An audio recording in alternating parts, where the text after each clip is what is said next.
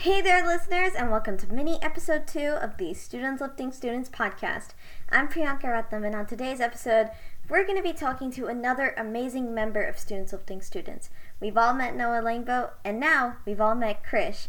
And now, it's time for us to meet the Chief Marketing Officer of Students Lifting Students, Vanessa Kang. Vanessa, thank you so much for being here. How are you doing today? I'm doing great, Priyanka. How are you?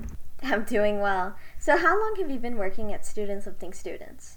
I have been working for SLS for five months, I think. What are some of your responsibilities as Chief Marketing Officer? So I am responsible for managing all of our social medias, and I also frequently appear in videos, which you can watch at Students Lifting Students _ on Instagram. I think the burning question is, why did you join SLS? I joined Students Lifting Students because I just really wanted to help and spread the word about SLS. I think the mission is really great, and I think it's really important to teach students the things that we're teaching, so things like productivity, mental health, and personal finance. That's awesome. I really hope to spread the message too. So what's your favorite part about SLS?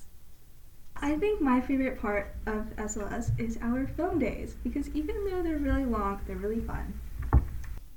What do you hope that students can gain from Students Lifting Students content? I hope that students are able to learn these really important life skills and they're able to utilize them in the future. What have you learned from being a part of SLS? And this can be anything from video editing to social media to anything.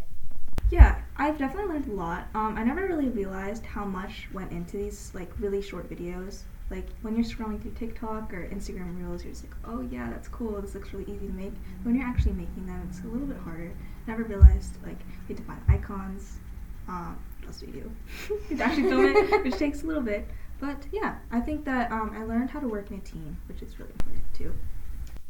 And finally, what's the most difficult part about the entire video process?